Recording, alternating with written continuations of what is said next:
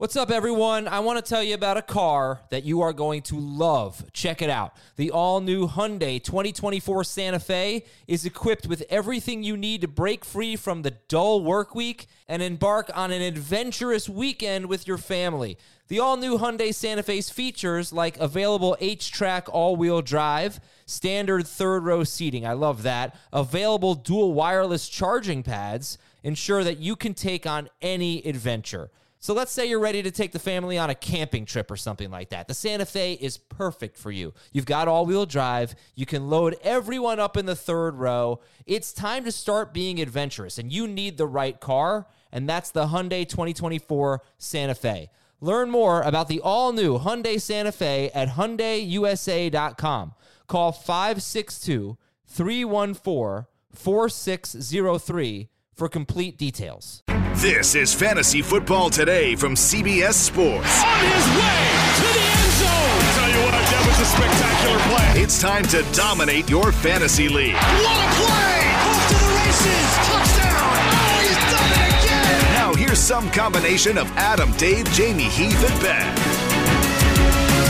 It is Tuesday, August 18th. I'm Adam Azer, and I love breakouts. And I've got the wall art to prove it if you're watching on YouTube, youtube.com/fantasyfootball today. Welcome to our breakout show. In case you missed it yesterday, sleepers win you weeks, breakouts win you leagues. TM.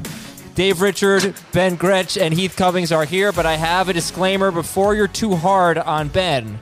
Just know that Heath stole all of the breakouts that Ben wanted to talk about today. So, Heath, you've put Ben in a bad spot. That's not true. I didn't take Jonathan Taylor. I didn't say A.J. Brown. I didn't say Kyler Murray. There's three of Ben's favorite breakouts. I didn't just find one more. Jeez. Will Fuller. And I decided that I wasn't going to talk about Brown, Fuller, or Taylor because I keep getting feedback that that's all we talk about. And particularly with Fuller, with you guys, I just have to fight you and Dave.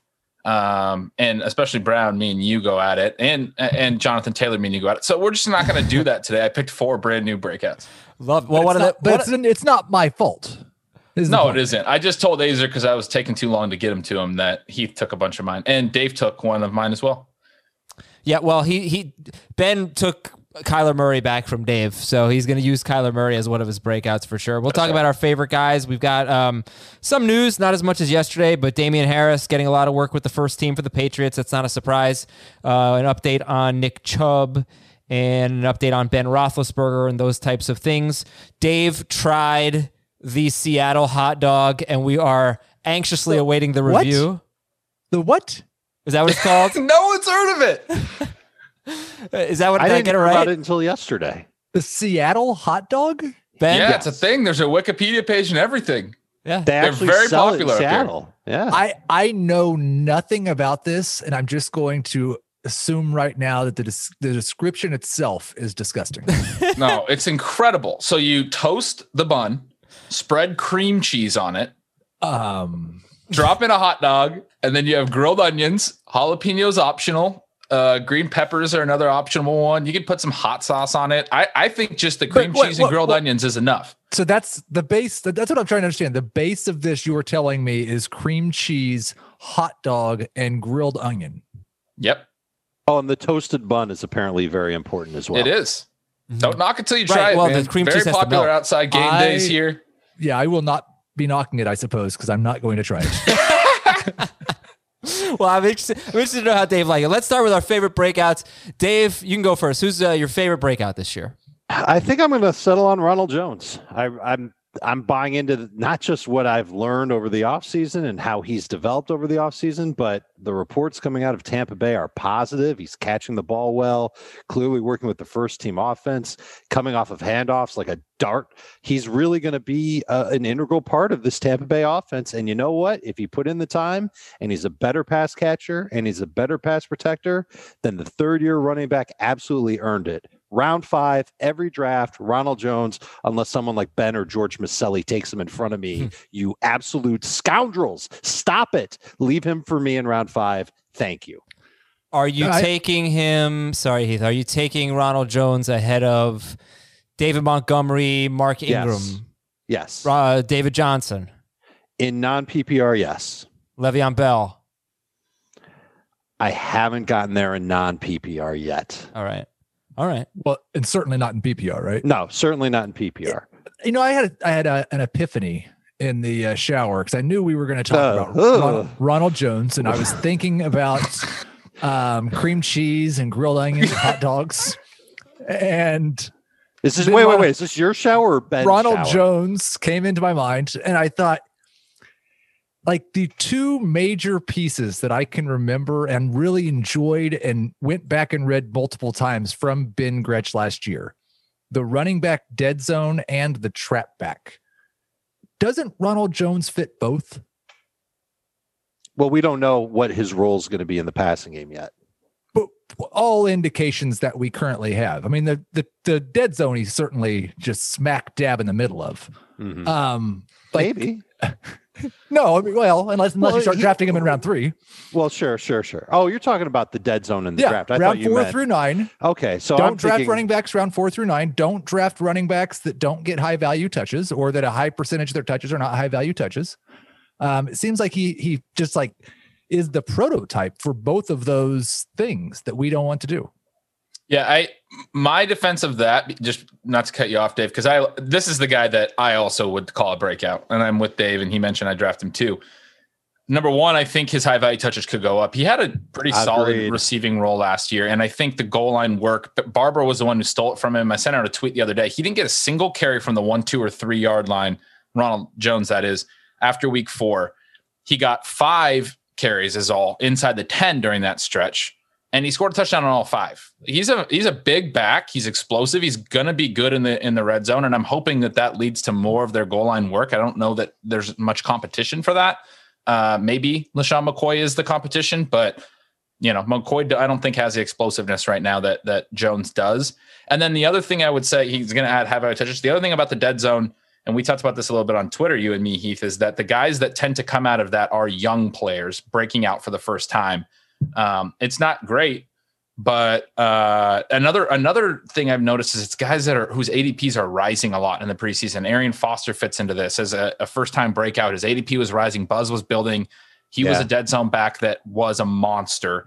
Kareem Hunt, his rookie year, obviously the injury to Spencer Ware accelerated that, but his ADP wound up in the dead zone, and he was a monster. And so there's some similarities to some of the few success stories out of the dead zone that make me not completely shy away from Jones. And was Mark Ingram in the dead zone last year? And he's a completely different type of back because he's been in the NFL for a long time. His touch profile might be very similar to Jones this year. That might not be a bad comp in terms of like the composition of his touches. So you got to be in a good offense, and you got to score some touchdowns. He's going to have to score some touchdowns, right? Yep. He'll have more than 6. All right. So Ronald Jones for Dave. Heath, who's your favorite breakout? I guess I'll say DJ Moore is my favorite. I think that legitimate shot to be the number 1 wide receiver in PPR this year. And if you look at his ADP on both Fantasy Pros, half PPR, and on NFC, it is basically 36. So in a 12-team league, you could take 2 running backs and come back and get DJ Moore and a Rams wide receiver, or Juju Smith-Schuster or something like that. Very realistic based on average draft position. Are there anything that concerns you? I guess I'll just throw this out for DJ Moore. You've got a new offense. You've got a new quarterback. You've got a new wide receiver in Robbie Anderson. I don't know. I obviously like him a lot too, but just to play devil's advocate, you've got that going against him. And he in his career, he has not gotten a lot of targets inside the 10. I think the touchdowns are the one thing. Like, sure, everything's changed around him, and maybe they are just really terrible evaluators of talent and want to only throw the ball to him 110 times and waste targets on Curtis Samuel. But the touchdowns are the one thing where it's been 2 years, and 2 years is not enough for me to say he's probably not going to be a very good touchdown guy. But 3 or 4 years, we accept that now with certain wide receivers that they probably won't score more than 6 or 7 in a year. Why don't you just call Julio Jones out by name? No, I wasn't even thinking him. I was actually thinking T.Y. Hilton and Keenan Allen. Julio can score 8 sometimes, but no, I think that's the one concern is that his red zone profile doesn't change, which again, it's a new coaching staff, new quarterback. There's all the reason in the world it could. He's the most talented pass catcher, not named Christian McCaffrey on the team. So I'm optimistic in that regard, but that would be the one concern. Okay. And Ben, we've got Ronald Jones for Dave. We've got DJ Moore for Heath. And I know you like both those guys. Who's the breakout you want to highlight here? Do you want me to highlight one of mine, or can I just highlight one of Heath's? Because you asked for a favorite breakout, and it's on Heath's list. All right, yeah, go ahead. I mean, it'd be Miles Sanders for me. I think it's just a perfect year for him. Everything's kind of coming together. We've been talking for a couple of months about how the Eagles tipped their hand early, which is something that I want to keep emphasizing. I made the comparison to Christian McCaffrey's second off season, where they let Jonathan Stewart walk. And then in May, they brought in CJ Anderson, and fantasy drafters got really concerned about CJ Anderson, or at least a little bit. There was, some concern that Anderson might take the Jonathan Stewart role, but that was post draft. That was a very low leverage signing. They weren't concerned if Anderson had signed elsewhere, and they had pretty much tipped their hand. They were comfortable going with McCaffrey. And Sanders has had the same type of offseason. They let Jordan Howard walk.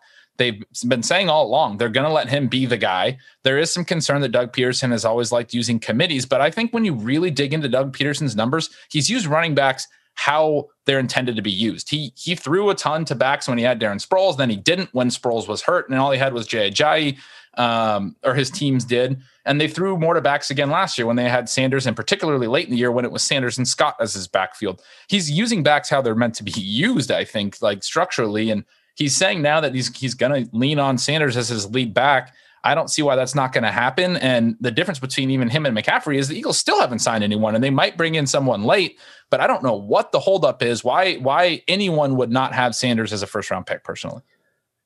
Yeah, I don't really get his ADP on Fantasy Pros. It's like 20th or something like that, but on NFC, Miles Sanders is firmly in the first round. And quite frankly, it's why when I talked about why I didn't really want picks 2 through 6, or why I would say I don't want them.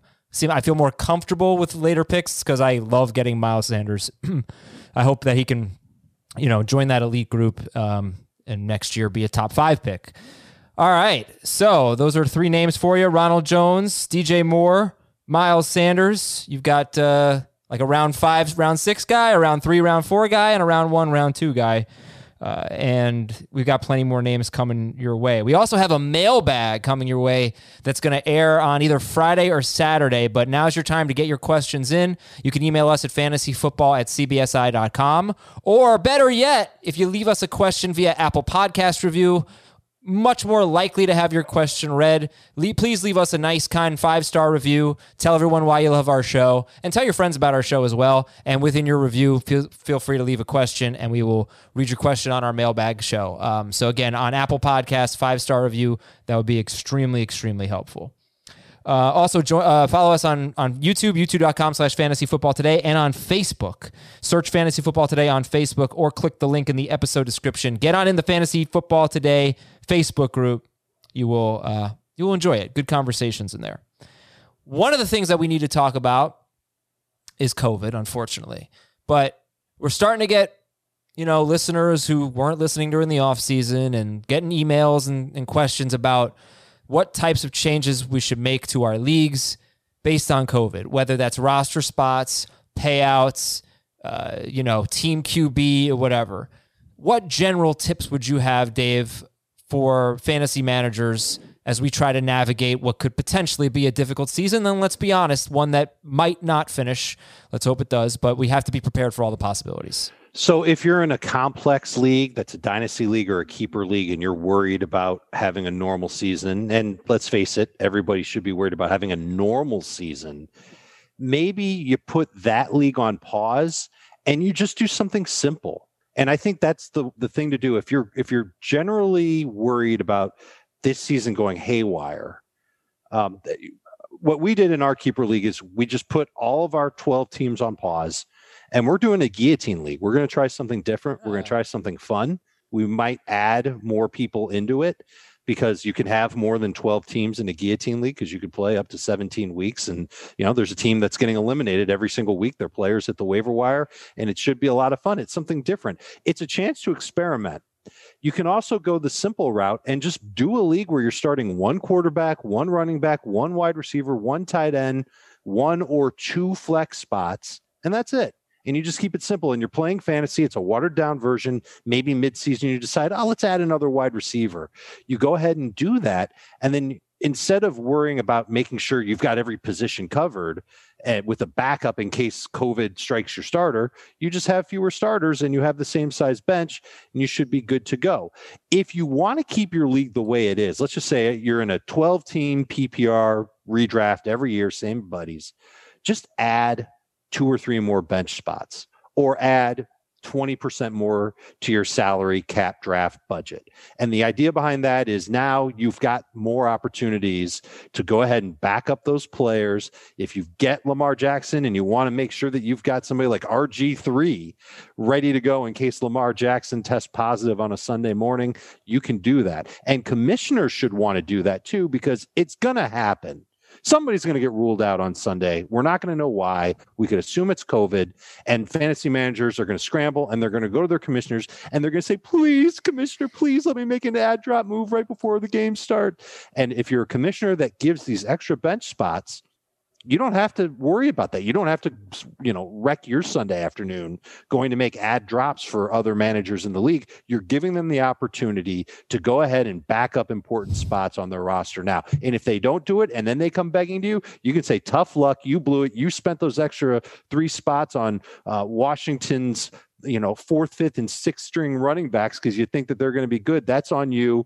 You're going to get a 0 for your quarterback that week. So a lot of different options. Be flexible and be thoughtful with your other fantasy managers about the whole process and just really come up with a way where, yes, there could be a game that gets postponed here and there. Players are going to get ruled out, but we're going to have football. There is a less than 1% positivity rate among NFL players right now. They haven't started traveling yet, and they haven't had full contact against other teams yet. They've only been with themselves.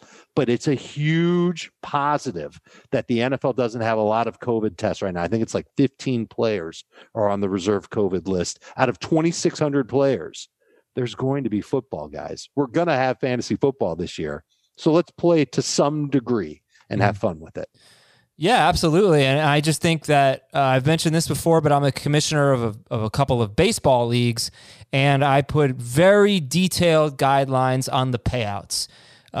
This is how many teams make the playoffs. Now, baseball was a little trickier because the season was so short, but this is how many teams make the playoffs. Here's the payout structure as normal. But if the season ends before this date, no one gets paid. If the season ends after this date, but before the end of the season and the playoffs, the fantasy playoffs don't get to be played out, these are the payouts. The top 4 teams or the top 3 teams get paid, whatever. Is it determined by record? Is it determined by total points? You also want to outline what would happen if the season gets shut down in the middle of a week. Let's say on Sunday or so. This is unrealistic, but not impossible. Let's say it's on Sunday and there's a big outbreak. No, we're not even playing the Monday Night Football games, something like that. Well, do you revert back to the scoring at the beginning of the period and just forget about what happened on Thursday and Sunday? You probably should. But whatever it is, have a very detailed explanation of the payouts. Don't leave anything up to interpretation. Try to think of all the scenarios just so there are no disputes in your league. Heath, Ben, you have anything to add? No, I think that's really well put. Yeah, the only thing I would add is I personally am opening up Fab. I'm doing Fab on Tuesday nights as normal, but first come, first serve waivers after that, and I'm not expanding the bench spots. My only concern with expanding the bench spots is then when someone does need to pick somebody up, there's not anything on the waiver wire. So I have put unlimited or in one league 8 IR spots for anyone that has COVID. So give people plenty of room to stash the players that get COVID. And then the final thing is most leagues are set up standard where lineups or free agent ads lock at noon on Sunday, 1 p.m. Eastern on Sunday. I changed that to where they lock right before the beginning of that player's game. So if somebody finds out on Monday, they'll be able to put that person on the COVID list, pick up someone that's playing Monday so they have someone in their lineup. Adam, it's worth mentioning that is an option on CBS Sports. If you play your league on CBS Sports, you can do that. And CBS Sports will make every single IR spot eligible for a reserve COVID player. So if you do have a player that gets COVID, there might be some sites that don't let you put them on your IR. CBS Sports will. If anybody wants to start a league on CBS Sports with your buddies, you want to come over and play, drop me a line on Twitter at Dave Richard. I'll help you out. Awesome. Thank you, Dave. I don't know if we talked about the drawbacks of Team QB. Did you mention that? Because I know a lot of people, let's just do Team QB in case my quarterback gets ruled out. Sure. Well, if you do That's that, an easy thing to do. Yeah, but the problem is then you like Taysom Hill catches a touchdown from Drew Brees. They're both going to count double points. Yeah. So that it doesn't change how a league operates. It just changes what the order would be on how you would draft TQBs on draft day. Yeah, I guess Saints value goes up a lot. I think you can make the case that Philadelphia's could go up a little bit because Jalen Hurts is probably going to have a role. I said Hurts, everybody. Jalen Hurts. And there's probably some other quarterback situations around the league that could end up benefiting if you do draft TQBs versus individuals. All right, let's get through the news and notes quickly here so we can get on to the breakouts. Damian Harris is, as I mentioned, getting a lot of first team work. And we just did a PPR 2 QB league with 6 bench spots, I think, 17 rounds, whatever it was. I don't think Sony Michel got drafted. If he did, it was like the last round or something like that. Because I was sitting there like, should I take Sony Michel with my second to last pick before my kicker? I don't know that he got drafted. Damian Harris went really late to Dave, but I mean, I understand taking Harris. He's a good sleeper. We talked about that yesterday. But if you were just going to take one Patriots running back that wasn't James White, who would it be? Harris. Sony Michel. Michel might not play till midseason, and there have been reports that he's on the roster bubble. Wow. All right. Nick Chubb was evaluated for a concussion. Was there an update on that? He's in the protocol. Okay. So I would make the assumption that he has a concussion and that he'll probably miss, anywhere from 3 to 10 days worth of practice. Does he drop in your rankings at all, Nick Chubb? Not yet. We talked about this on Fantasy Football Today on CBS Sports HQ. It's an interesting thought exercise. Where, and what would you value Kareem Hunt without Nick Chubb there? And Heath is the one that really had an eye-opening thing to say about Hunt. Obviously, if Nick Chubb were just, traded to another team, Kareem Hunt's the lead back in Cleveland. Where would you take him? Ninth overall. We'd all agree. We'd all agree on round 1, right? Yes. Holy cow! I'd take him higher than 9th. I would take him higher than 9th too, but Heath would take him higher than 5th, right, Heath? I would take him 2nd. Whoo! Whoa! I'd take him probably 4th. I've got him 5th. But that makes that thought exercise is going to be parlayed into another one where I'm going to look at all the backup running backs. And where would I take Tony Pollard if Ezekiel Elliott went back to Cabo for 6 months? And where would I take Alexander Mattison if Dalvin Cook decided to not play football for, he wanted to hold out this year? So I almost wonder if that's how we should maybe re-rank those high-end insurance policy running backs. And then it got me to thinking, well, how realistic would it be if I took Chubb and Hunt on the same fantasy team? Chubb would be a round 2 pick. I wouldn't reach for him in round 1 if I'm going to do this. And Hunt, I would have to spend the round 5 pick on and hope that he makes it to me in round 5 because there's some sharks that I draft with every day who take Kareem Hunt in round 5. Would that be worth it to have both those guys in your lineup? You could certainly start both each week if it's PPR. And then I've got another thing to mention. We had Nathan Zagura on the show on Tuesday, and he thinks that we're going to see both of those guys run a lot, catch a lot, play a lot. They're going to be a 1 and 1A kind of duo. And I mentioned this a couple of weeks ago. I don't think Kareem Hunt's going to be in this passing downs role. And I don't think Nick Chubb is going to just be in a running downs role. They're just going to continue to just work in tandem where it's going to be Chubb for 4 or 5 plays, Hunt for 4 or 5 plays, and no rhyme or reason to it because they're both really good running backs. So I wonder if that means, yes, there will be some weeks where they both get 15 touches, but one of them will get 2 touchdowns and one of them will catch 3 passes. And there will be some other weeks where they both score. But I wonder if it's worth trying to strategize getting both. I think if it were a 10-team league or an 8-team league, I would consider something like that to just lock up both of those really good running backs on a team that should run the football a lot.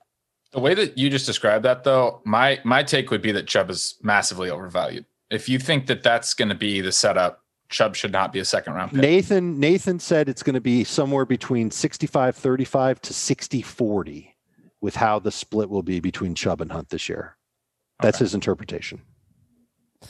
Oh, all right. I would look. He went one pick ahead of Josh Jacobs today, and I did a cartwheel, and I fell, and I broke the table. But because You know how many times I've done that? about 10 years ago, somebody's like, do a cartwheel. And I was like, okay, how hard could this be? And I got like, upside down basically and realized, oh my God, I have no idea what's about to happen. This is much harder than I thought. And I came like basically crashing down onto a table. It was pretty bad. Is this like your takes? Do you get halfway through your takes and realize I didn't think this out very well?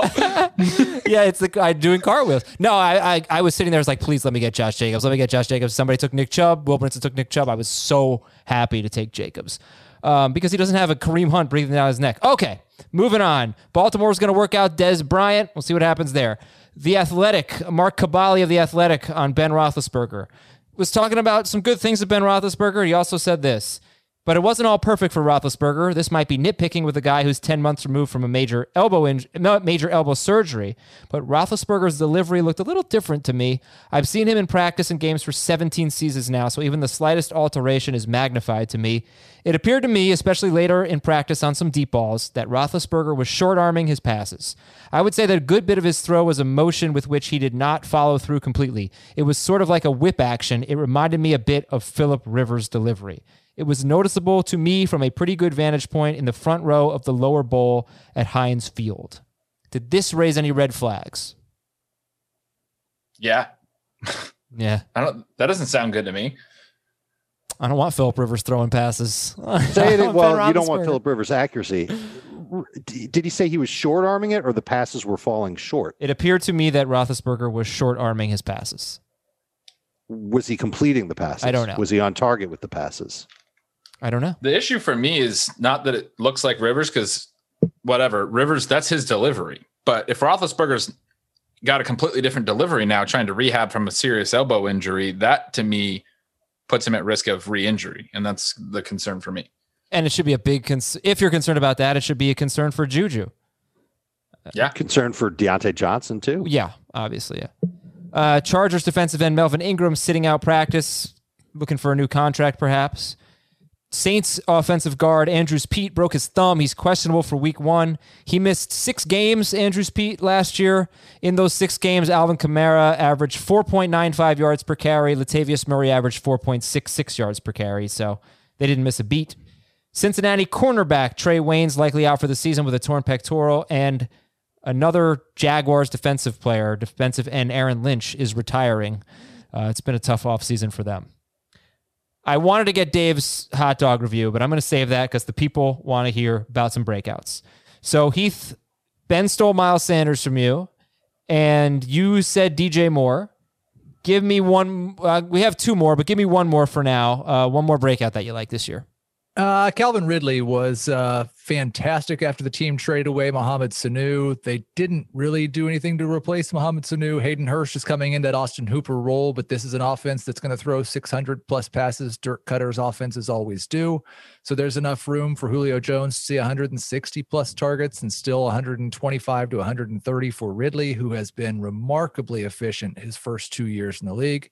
I think he's a top 10 wide receiver, and that's not his upside. The upside is it's a Chris Godwin, Mike Evans situation like last year. Why do you think he's going so much later than that? He's the 16th wide receiver off the board. He's a round 4 pick.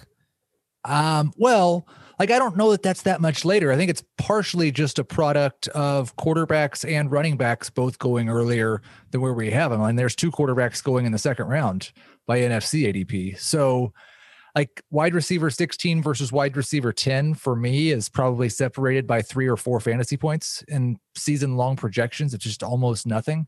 I think it's a personal preference type deal, and he may be a little bit worse in PPR than non-PPR if it's 120 targets instead of 130 or 135. But I think there may be a little bit also of people missing last year's semi-breakout because he only played 13 games. Okay. So we had a little fun earlier this week on the podcast about mentioning who's a candidate to get 90 catches this year. And I think Calvin could be one of those guys that can get to 90 catches. In those 6 games after Mohamed Sanu was traded, he had, how many catches? He had 34 catches in 6 games. So a little more than 5 per game. The pace to get 90 catches over 16 games is 5.6 catches per game.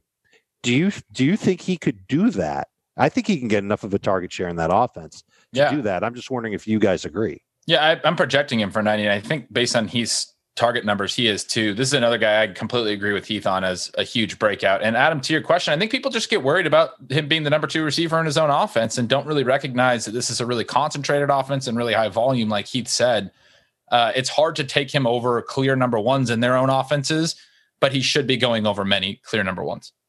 So like over Adam Thielen? Yep. Yeah. How about Juju? I go Juju. I would go Ridley. I go Ridley. All right. Oh. All right. So we got some more. I got to tell you about something much more important. All right. Everybody's hungry. Always hungry. We need good food. I want to tell you about Butcher Box, the best chicken, beef, and pork I've had in a very, very long time. Okay. And they got salmon too. That's not my thing, but you can customize your Butcher Box and get exactly what you want. You want a giant box of delicious meat delivered to your door? Go to butcherbox.com/FFT right now. Butcherbox.com/FFT. Not only is Butcher Box meat great tasting, it's also high quality, humanely raised meat. And that should be very important to you. It's better for you, it's better for the animal, and it's better for the environment. And, it's hard to find that in grocery stores. I've walked around grocery stores trying to find the type of meat that I want, and it's just difficult. It pretty much doesn't exist. So this is your chance to get 100% grass-fed finished beef, free-range organic chicken, heritage breed pork, or wild-caught salmon delivered right to your door, like I said. And it's affordable. It's easy to get. It's delicious. It's antibiotic free. There's no added hormones. Each box has 9 to 11 pounds of meat. That's enough for 24 individual meals. You're going to get so much and you're not going to get tired of it. If you want to have a barbecue or something like that, this is absolutely perfect. You're not going to believe the price. And like I said, you can customize it, or you can just have one of the boxes that they have on the website. But if you want to see more, you want to mark a visit to the meat counter off your list and receive quality meats delivered to your door right now, go to butcherbox.com/FFT. Butcherbox.com/FFT. Ben, you're up. Another breakout. Yeah, we can start with Kyler. Basically, we know that his ceiling is very high. He ran for over 500 yards as a rookie. He threw 20 touchdowns, but in the first half, he threw 0 touchdowns in 5 of his 8 games. And then his touchdown rate more than doubled in the second half. They ran a little bit more in the second half when Kenyon Drake was really productive as a runner. I still expect that their passes are going to increase substantially overall, particularly because they were 4th in situation neutral pace last year and they were only 21st in play volume. So I expect that this offense in year 2 under Cliff Kingsbury will still play fast and will get more plays run. Typically you don't see that big of a disparity between those two stats, how fast a team wants to play and how many plays they run. And it's just because they weren't very efficient and didn't keep the ball for long drives last year. So I think that can happen. You're going to get more pass attempts from Murray. I think the touchdown rate can rise. Obviously, DeAndre Hopkins is going to help the passing. He has just absolutely ridiculous upside with that rushing. And then I think his floor is higher than people realize. I think he has a really high floor with that rushing ability. Even with only 20 touchdowns last year, he was top 10 in both formats. I know he wasn't as high in points per game, but I do think his numbers are going to rise across the board in year 2. So he's pretty clearly a top 10 floor guy for me, and is really the only quarterback, unless Russell Wilson throws a ton more, unless Deshaun Watson throws a ton more. He's the one that I think has the ceiling that can challenge Mahomes and Jackson. Okay, so the question is for Kyler Murray. I'll have all of you answer this. How many quarterbacks do you have ahead of Kyler Murray? I know it's at least 2, but Ben, how many quarterbacks are ahead of Kyler Murray? Just 2? Okay, he's QB3 for you. Dave? I've got 4 ahead of him. Okay, and they are? Patrick Mahomes, Lamar Jackson, Dak Prescott, Russell Wilson. And Heath? I've got 5, all those guys plus Deshaun Watson. Okay. ADP is so interesting because there's just a group of 3 or 4 that you can rank them however you want. And we've talked about them for months. You know who the top 2 are. And then Kyler Murray is, I think, QB3 on NFC, but it's really close. And he's QB5 on Fantasy Pros. I spent a lot of time watching the Cardinals this offseason, and they seem to kind of shrivel up when they got in the red zone last year. They were not nearly as aggressive. They didn't scheme up a lot. There's an interesting stat that I just want to bring up to everybody about Kyler, and this is a stat that I'm almost certain he can improve on. Ben, I'm sure you'll agree with me on this. He was tied for 10th in red zone pass attempts last year. He had 75 red zone pass attempts, but he only threw 13 touchdowns. That was tied for 23rd best in the NFL. Derek Carr had more red zone touchdowns than Kyler Murray did last year, but he only had 2 interceptions. And that tells me that maybe he was making not necessarily bad decisions, but maybe he had to throw the ball away a little bit more. The play calling seemed to be just very generic and bland. And this was an area that they needed to get better at. I think that's why they really targeted and traded for DeAndre Hopkins. It's why I think Hopkins will still carry big value as a top 5 fantasy receiver. The other thing that I want people to do with Kyler Murray is go look at his schedule for 2020 and look at weeks 2 through 9 and tell me where are the really tough matchups for him in that stretch. Where are the matchups that you just look at and you go, oh gosh, I don't know if I really have to start Kyler Murray that week. So a big chunk of the first half of the season, Kyler might be the one that carries you right into the playoff contention in your league. And I love that stat. I think that's a perfect thing you'd expect to improve in year 2. All right. Another quarterback red zone stat, by the way, just slightly off subject, but Dak Prescott, he barely threw in the red zone and less than usual, fewer times than usual. He was 26th in attempts inside the 10. He was 15th in red zone attempts. He had fewer attempts inside the 10-yard line, Dak Prescott did, than Drew Brees and Patrick Mahomes, and both of those guys missed time. So maybe both guys could be more prolific in the red zone. Who knows? I was going to say, I almost spoke up when Ben had said that Kyler was the one guy with the ceiling. I think we might be sleeping a little bit on the possibility that Dak could be even better this year. They've already lost Gerald McCoy. That defense might not be very good at all. They added CeeDee Lamb in place of Randall Cobb. He might actually improve on last year. My concern with him and my counter is he doesn't run as much as I think we think he does. He doesn't run even as much as Russell Wilson, or at least hasn't gained as many yards on the ground and added as many points. He had a lot more rushing touchdowns his first 3 years than last year. He had 6 each year. He had 3 last year, but he's not even he wasn't a 300-yard rusher last year. Murray was well over 500. Watson's like a 450 guy. So I actually think, and they added so many pass attempts last year, his pass attempts could come down too. I think he's got maybe the lowest ceiling of this tier, but I love his floor. I think he's going to be awesome. Yeah. Okay. Let's go on to a Dave breakout. Dave already gave us Ronald Jones. Who else you got? I've been talking about Tyler Higbee for months. I might as well just do it one last time here. Get everybody all excited about a tight end who I think could be the next George Kittle. I love the way that he's just this physical beast when he's got the ball in his hands. I think he's quick. And last season, at the end of the year, he was a humongous part of the Rams offense, and they were successful with him. And he was getting 11 targets per game. That was his average, and he was getting over 20 PPR points per game over those final 5. I don't think that's going to happen again. But even if he does half that, he's going to be a good contributor to your fantasy team. The Rams lost Todd Gurley, so I'm not sure just how committed they're going to be to the run this year. Maybe they will be because they like Akers, and Henderson just keeps getting buzz. That's another guy that I think people need to have on their radar, particularly in PPR leagues. But Brandon Cooks is gone. I know Gerald Everett's back, but Higbee stands out as a guy who can be a monster in the red zone, make plays after the catch. He had a great yards per target last year. I think that he could end up being a very good fantasy tight end, the type of guy that you start every single week and set your watch to getting 11 PPR points per week with. All right. Heath, you have Hayden Hurst as one of your breakouts. Would you rather have Hayden Hurst or Tyler Higbee? I'd rather have Hayden Hurst, but they're in the same range for me. The argument that you make against Hurst is that he hasn't done anything in 2 years. You can make kind of the same argument against Higbee that he didn't do anything his first 4.5 years. I do think stepping into that role in the Dirk Cutter offense, kind of like what I said about Ridley, 125 targets per year have gone to the tight end position, and that's across multiple teams. The way Matt Ryan's talking about him, the way that Camp's buzzing about him, I think Hurst has top 4 upside at the position, but I have him ranked number 8. So I go back and forth on Hurst. And you talk about just how much Atlanta's going to throw. We just got done talking about Calvin Ridley as a 90 catch candidate. We know that Julio Jones is like a 110 catch candidate. What's left for Hayden Hurst? What's left for him to get the type of target volume that Austin Hooper needed last year to be really good when he was healthy for the Falcons? Hooper was averaging 7.5 targets per game.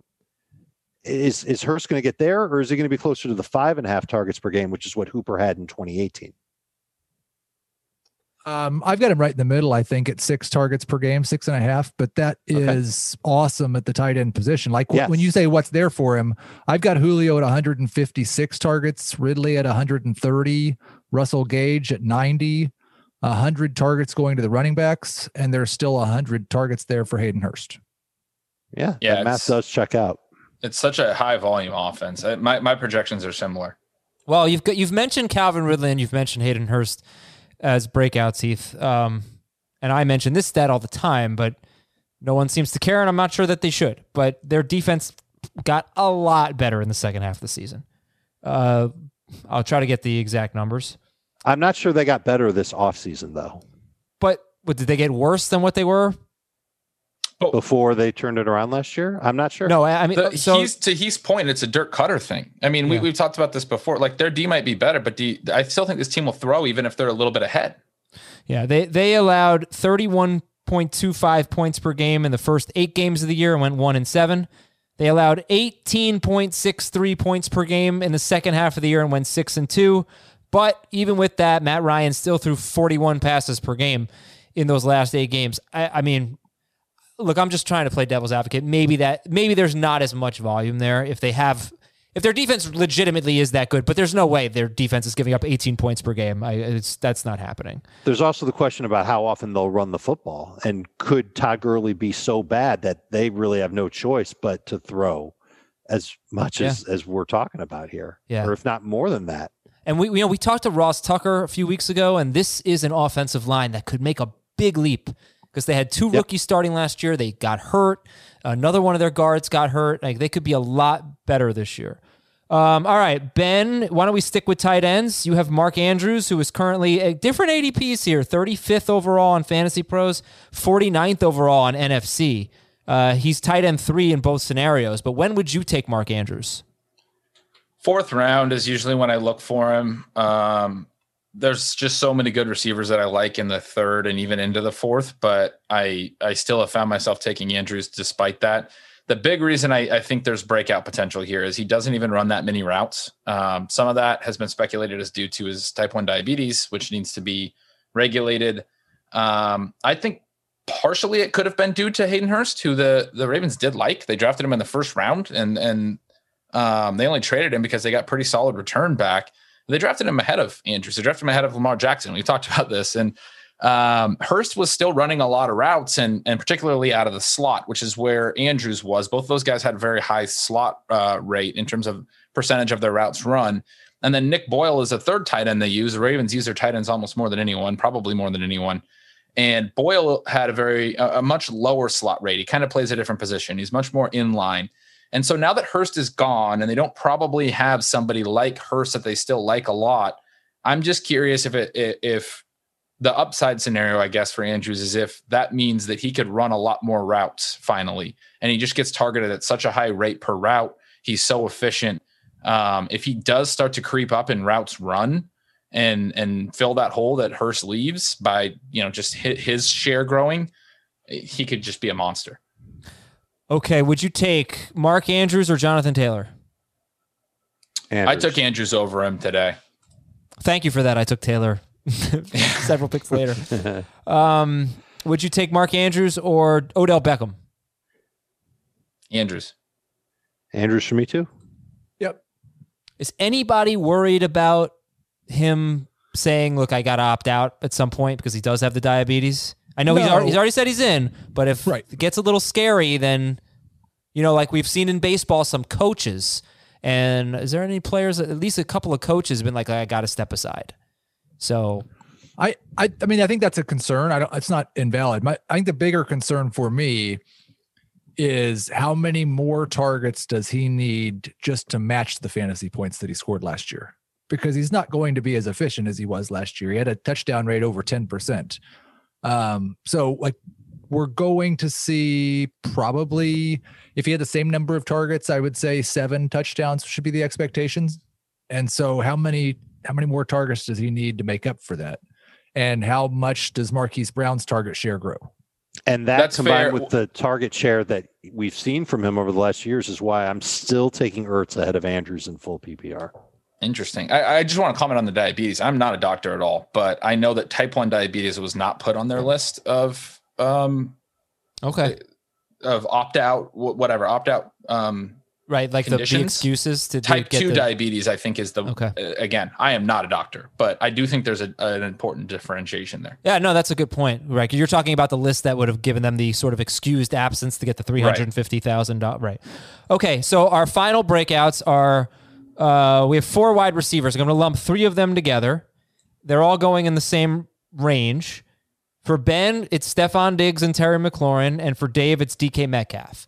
Heath, how do you feel about Metcalf, McLaurin, and Diggs? I love Terry McLaurin, and he would have probably been my 5th option for a breakout. So absolutely love that one. Think he's kind of sneaky as a possible top 12 option. The quarterback play won't be as bad as it was in the middle of the season. And he actually made a connection with Dwayne Haskins at the end of the last year. The last 2 games were very good. They don't really I know we're excited about Steven Sims as a sleeper, but that's solely because Washington's position group is so terrible that he's going to be forced to play a ton of snaps. Honestly, I think if Sims is good, I'm sorry to cut you off, Heath, but I think if Sims is good, I think that helps McLaurin because it means teams can't double McLaurin. Oh, they could still double him and allow a slot Sims is receiver not I don't think Sims is a difference maker type football player that's going to probably impact other things very much. I think he's going to be good because he gets volume because they don't have anybody else personally. Right. But I think there's a chance that McLaurin just has a 150 target season and Dwayne Haskins takes the same leap as a passer that 75% of sophomore quarterbacks seem to take, second-year quarterbacks seem to take, and McLaurin's just a number 1 wide receiver this year. I don't really see that. I see that upside with Metcalf if something happens to Tyler Lockett. I don't really see that upside with the other 2 that I do with McLaurin. And I love everything you just said. Agree with all of it. Want to add another team volume stat similar to Arizona, how I think Murray might have upside if he just adds a lot of pass attempts and volume. And he said 150 targets. That might seem like a lot. Washington was the second team last year since 2006 to run fewer than 900 plays. They ran very, very low volume, especially after they fired Jay Gruden. They just ran the ball a ton. Miami in 2018 under Adam Gase was the other team that did that. And then in 2019, what we saw with Miami was they added over 100 plays and they were still actually, I think they went slightly above league average. But my point is Washington could add 100 plays this year, which is a ton, and still be below league average. They're so far down. And so if they add all that volume, McLaurin is the one guy that's going to benefit from that. And who is running things in Washington? It's the guys that ran 1,200 plays last year in Carolina with a terrible team. Right. So if we talk about pace, Washington was 31st in situation neutral pace last year. Carolina was 5th. So he's points perfectly right. You got a new coaching staff there that was very fast paced with a bad team last year. Washington's going to add a ton of play volume this year. How does Stephon Diggs break out?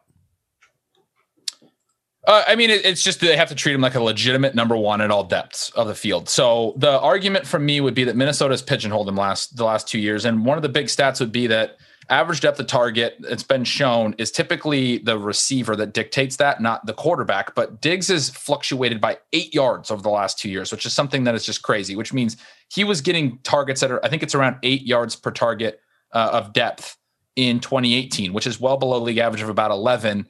And then in 2019, it jumped to 15 yards of depth. He was just pure deep threat, and he got a ton of downfield looks. He was efficient in both regards. He saw a lot of targets in both places, but I think that's evidence that he can win at all levels of the field. They just never treated him like that. The big thing is the Bills were trying to get Antonio Brown last offseason, and Brown said he wouldn't even report to them. And then this offseason, they traded a first and more. Go look it up. They traded a first, a third, a fourth, and another pick swap to get Diggs. They traded legitimate number 1, top 10 in the league wide receiver capital to acquire Stephon Diggs. They think he's that good. Joe Biscaglia was on HQ the other day and said that the team knows they need to get Stephon Diggs the ball. He wants the ball. If they treat him like that, Cole Beasley just had his first 100 target season of his career last year. I think Diggs is going to eat up a lot of those short area targets. I think he's still going to be used down the field. We know Josh Allen likes to chuck it. Him and John Brown, I think, will both be downfield options. but it's essentially it's going to be a low volume offense, but Diggs is treated like a legit number one. He gets targets all over the field, quick screens, downfield targets, and he just has this big target season that we haven't seen from him before. But that's the optimism. I think the talent's there. I think he is a top 10 receiver in the NFL. Okay, so talent's there. We just need to get targets. We need to get the usage right for Stephon Diggs. And Dave, I'll give you. He has 1,200 yards and 8 touchdowns. That's a breakout year for him. He's never done that in the same year. That'll be a hell of a year. So Dave, for you, DK Metcalf, just give me the quick overview. DK Metcalf and Darius Slayton later. Slayton, I just like as a breakout, especially in non-PPR, as the number one receiver for the Giants. I was impressed with what he did last year. A lot of it came with Daniel Jones, 8 touchdowns in 14 games, 700 yards in 14 games. I think he can take a step forward. I think he's the best.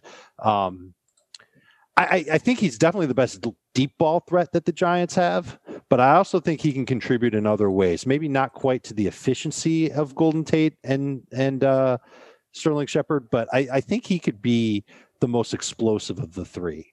And that's saying something because Golden Tate's been explosive for a while and Sterling Shepard has great hands, but I think he could be the most explosive of the three. I think DK Metcalf is crazy explosive, just a freak of nature. His size speed combo is great. It looks like he's gotten a hair better as a route runner over last offseason to this offseason. He's going to play a ton. Defenses are going to have a really tough time with the Seattle passing game this year with Lockett and Metcalf both burning downfield. And Russ just keeps plays alive. It's one of the secrets to his success is his ability to make plays on the run out of the pocket. And he has that chemistry building now with Metcalf, just as he had it building this time 2 years ago with Tyler Lockett. And we've seen Lockett explode. I think both Seattle receivers can finish with 1,000 yards this year. I think Metcalf can improve on what he did as a rookie. Okay, so Dave, just for you, since you probably are the highest on Metcalf. Yeah. Andrews, Ertz, Metcalf. What do you do? I'm probably going to take Metcalf ahead of both tight ends. Okay. All right, let's go to Twitter. I asked our listeners, who is your favorite breakout for 2020? So you guys tell me 0 to 10 on the breakout-o-meter. How much do you think that this is a good call? From Andrew Courtney, David Montgomery. 2. 4. 5. From Kyle Sommer, Michael Gallup to become the number one in that offense. 4. 3. 6. 4, 3, 6. Okay. Kenny Golladay jumping to the top tier of wide receiver. 6. 7. 6. Devin Singletary. 3. 6. 5. How about Alan Lazard? 3. Nah, that's too harsh. 4. 10. It's probably like a 4 or 5 for me, and I freaking love Lazard. But I love Lazard, but I just don't know how he's going to get enough targets there. I think we have to define a breakout. Like the odds Come of on. him having a Don't- fantasy relevant season that is better than any season he's ever had before. Come are on, Heath. The highest on this list. I already That's defined breakout for you. Sleepers win you weeks. Breakouts win you leagues. TM. I'd be stunned if Alan Lazard won anybody a fantasy That's league. what I'm Okay, talking there were about. like 4 players that won people leagues last year. Yeah, there were only 4 breakouts. Yeah, I don't like Adam's slogan. All right, Mike Gesicki. 6, 7. Yeah, I'll be a little lower. 5. 4. Deontay Johnson. I'm feeling it with him. 7. Yeah, 7. I'm not even. I think I should put a blank because it's just a blank look on my face. Like, what has this guy done that has made people think he is good? Okay. He was tied for the team lead in Must have- targets last year. I don't know if that means anything to you. Must have been in high school because it wasn't in college or last year. I disagree. I thought he was. Look, the numbers weren't necessarily great, but I thought he had some talent coming out of college. Last one from Tony Starks. Fernando Tatis. How ridiculous is baseball? Are you freaking kidding me with this 3-0 stuff? That's 2 I thought free that hits was in 2 mocking- minutes.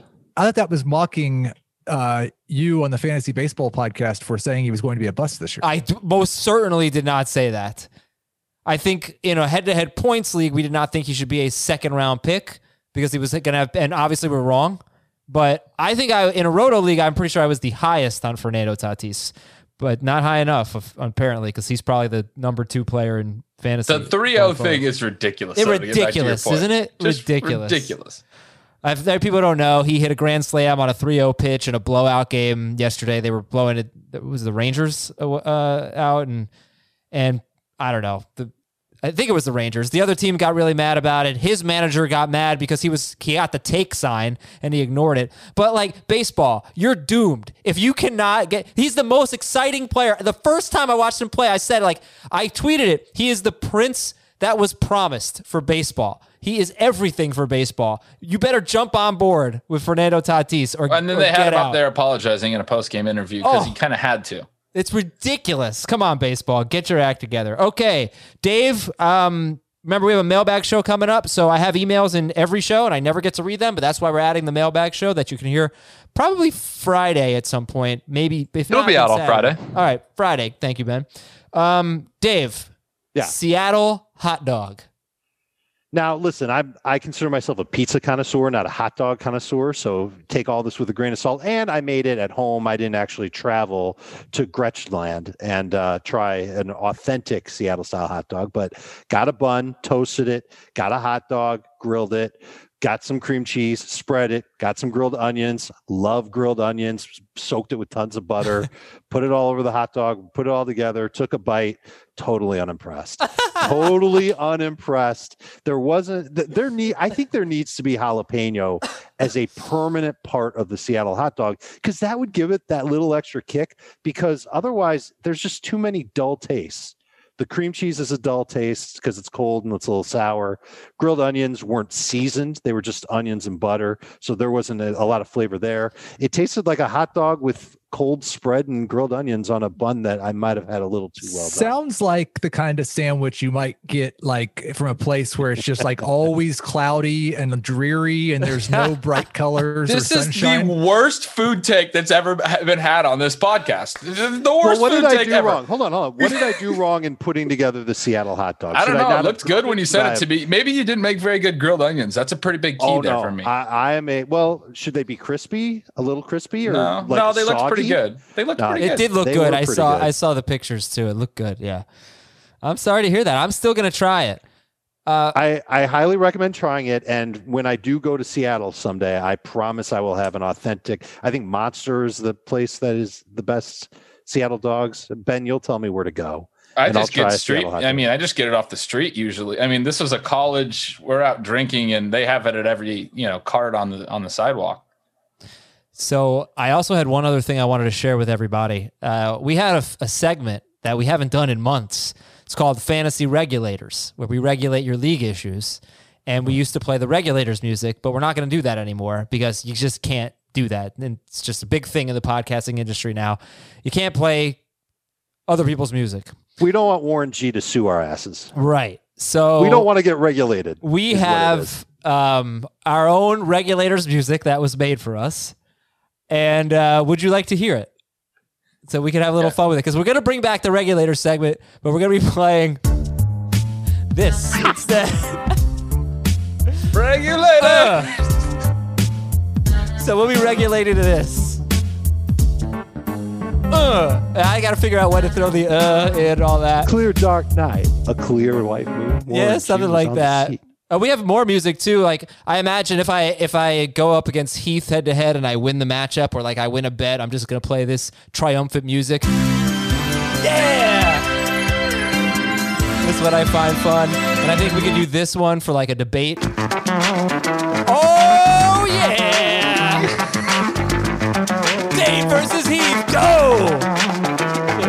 I think that should be the new regulator. This is fun. Yeah, I can start a show like this. This is great. Yeah, that should be the look. It doesn't have to sound like regulators. It doesn't have to sound like the song. Okay, but that sounds like the type of music that I would expect to hear on the intro of like a buddy cop television series. Yes, this is great. All right, we found our new regulators music.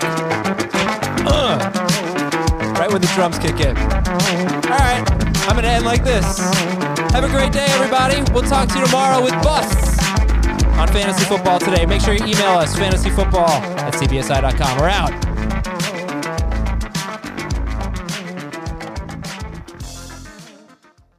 The perfect combination of versatile athleisure and training apparel has arrived. Thanks to the visionary minds of New Balance, Clutch Athletics, and Rich Paul, the designs reflect the heart of the athlete and the spirit of the community. With rising defensive football stars Will Anderson and Chase Young on the roster, Clutch Athletics brings the best innovative gear to all athletes, giving them style and performance on and off the field. Learn more and purchase Clutch Athletics at newbalance.com.